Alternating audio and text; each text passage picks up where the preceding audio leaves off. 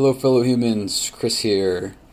So I'm back. I'm going to do a follow-up on the previous video, and this is going to primarily be kind of an explanation of, in a nutshell, what I'm doing out here in Medford and in comparison to Oakland. And yes, shout out to Feral Human again. This is basically a response to one of her comments. So, yeah, I would say that the hours are definitely better with the job I'm doing here in Medford than they were in Oakland. The catch to that is that I'm a whole lot farther away from home, so I think that I'm feeling more able to do stuff like this, like responding to videos or making videos, than I was when I was closer to home, because I was going home on my off days and I was spending time with my family. So since I'm not doing as much of that, it's a little bit easier to find the time. That and the fact that my hours are a little bit better. When I was working in Oakland, it was typically about 7:30 to 7:30, so it was usually about 12 hours. But when we did our parking lot days in the evenings, it would tend to go even later than that, because when you're working in the parking lot, you have to be there until the last car leaves. And much like Disneyland, once you're in line for a vaccination, you're going to get your vaccine. So if they close at 7 o'clock, the gates close. But if you're in line, you're in there. So if it takes 45 minutes to an hour from that point, we stay there till that time. Anyway, point there is that the hours are a bit better here. Part of that is not so much because of the operation itself being different, but my role is vastly different from what I was doing in Oakland, which is really, it's been interesting, and it's been good in the sense of really expanding my knowledge base and my experience, and getting more out of my comfort zone than I've been before. So when I was in Oakland, I was again, as I may have mentioned in prior videos, I was very much involved in the operation itself, everything besides the giving of the vaccine. So all the sort of support roles and check-in administration and directing people, escorting people, and those kinds of things. Now I'm working in the command center, basically. So I am behind the scenes, and I'm working as a safety officer, and it's basically you work in a command center environment, and as a safety officer, you're observing and reporting, basically, or people might report to you just safety concerns. And so it's definitely been, in my job in the Coast Guard, you're in my field, you're kind of always a safety officer. It's not necessarily your specific job, but they train us to just always be safety observers anyway. And risk reward management, all that kind of stuff is a big part of what goes into our evolutions, our pre-deployment routine, basically. So that part of it was fairly easy for me. The challenge is, working that into a multifaceted, multi-agency environment where there's a lot of people working. There's Marines there, there's National Guard, Army, and then of course Coast Guard. But there's also FEMA. FEMA's running it. There's U.S. Forest Service. A lot of different types of organizations working together in this common goal, and it's really cool. It's I think my two favorite parts about it. Actually, no, my favorite part is definitely riding the Polaris, the golf carts, the UTV vehicles that we get to use to patrol the area. That alone is makes that whole job worth it. It's so awesome. It's so fun. There is a lot of periods of slow time because the nature of the job is heavily involved with giving these briefs, which I kind of alluded to before, and they're at very specific times of the day. So when it's not during a brief, there's just a lot of time to be a safety observer. So you're observing, right? So what better way to observe than to take one of these golf carts around? It's a very big facility, and it helps you get to more places in a faster time. So that's a lot of fun. I really enjoy that. Nobody really questions the safety person. You can pretty much go anywhere because you have to observe everything to be a safety officer. But then the other part of it that I like, the other part of being a safety observer that I like is the briefs. I get to give these sort of safety updates, just reminding people of the rules, things that I might notice that needs addressing, things that need to be fixed. So yes, I'm MST1, Chris Wooten, and I guess I'm here to kind of sell this like safety plan, kind of the whole reason why we're here at safety, which some are. We're not emergency medical professionals, so this is kind of the eliminated guesswork. So, and I know that a lot of the people that are here with today are these situations do come up, and it's important for us to kind of be on the same page in terms of how we handle those.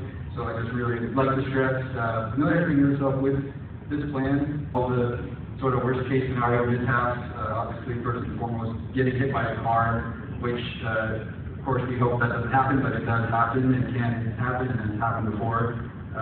So of course stressing all preventative measures. Oftentimes it's wearing your mask on site. And I think I enjoy it because I kind of feel like it's giving me a little bit of a taste of potentially if I did decide to get involved in politics down the road, because you're kind of selling the idea of whatever it is to the command. So in my case, it's safety, and probably the biggest in my just over a week being there, probably the biggest challenge so far has been, surprisingly enough, workers not wearing their masks. And so where the kind of like feeling like a politician comes into it is I was kind of selling it. I was saying that, we are actually going beyond CDC guidance. I acknowledge that we're in situations where we're outside, we might be really far apart from other people, and by CDC guidelines, you shouldn't have to wear a mask. However, perception is a really big thing, and oftentimes we find that in government especially, perception becomes the reality. How the public views you becomes the reality, because their view is shaped by that, even though it might be skewed. So it's very important that you're portraying the right message. And so I sort of think of it like, here in Oregon in particular, if you've been following the news, Oregon is doing really badly in terms of its cases, people getting sick, even young people getting sick, because they haven't been doing a good job of taking this seriously. And the governor here actually just recently implemented high restrictions again, no more indoor dining at all. So I think of it like, I picture we're doing this outreach program. We're trying to convince people who are apprehensive about getting a vaccine to get their vaccine, and they can be apprehensive for a lot of reasons. Some of them think that there's some kind of government conspiracy, and some of them just think that it's just fake. The ghosts of Donald Trump still ringing in their ears. This is just a fake virus. If you get to a point where you get some of those people, you finally twist their arm enough and they come out to get a vaccine, and they're seeing people in the parking lot, people who are escorting patients, not wearing masks, it doesn't help with that perception. If you have a lingering thought that this might just be all fake news, and then you see the very people that are involved in the program not following guidelines, not wearing a mask, it kind of plays into that perception, even though it may not be correct. But perception is everything when it comes to the public eye.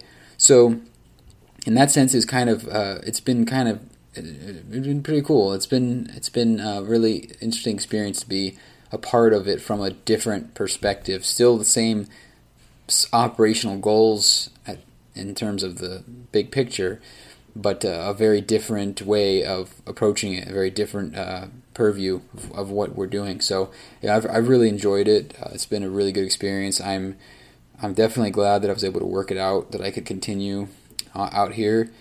And yeah, that's pretty much the long and short of it. The big differences there between Oakland and Medford, at least in terms of operationally. And yeah, that my hours now are about 10-hour days versus it was usually 12+ hour days in Oakland. So that's nice. And also, there's a lot of, like as I said before, there's a lot of downtime. That's where those golf cart and UTV rides come in handy. But also, it's been an opportunity to catch up on things that I need to work on. If I have time between, writing the safety messages and giving the briefs, and between doing observation, I've been able to work on other things in my career, Coast Guard wise. I've been able to work on different qualifications, things that for advancement.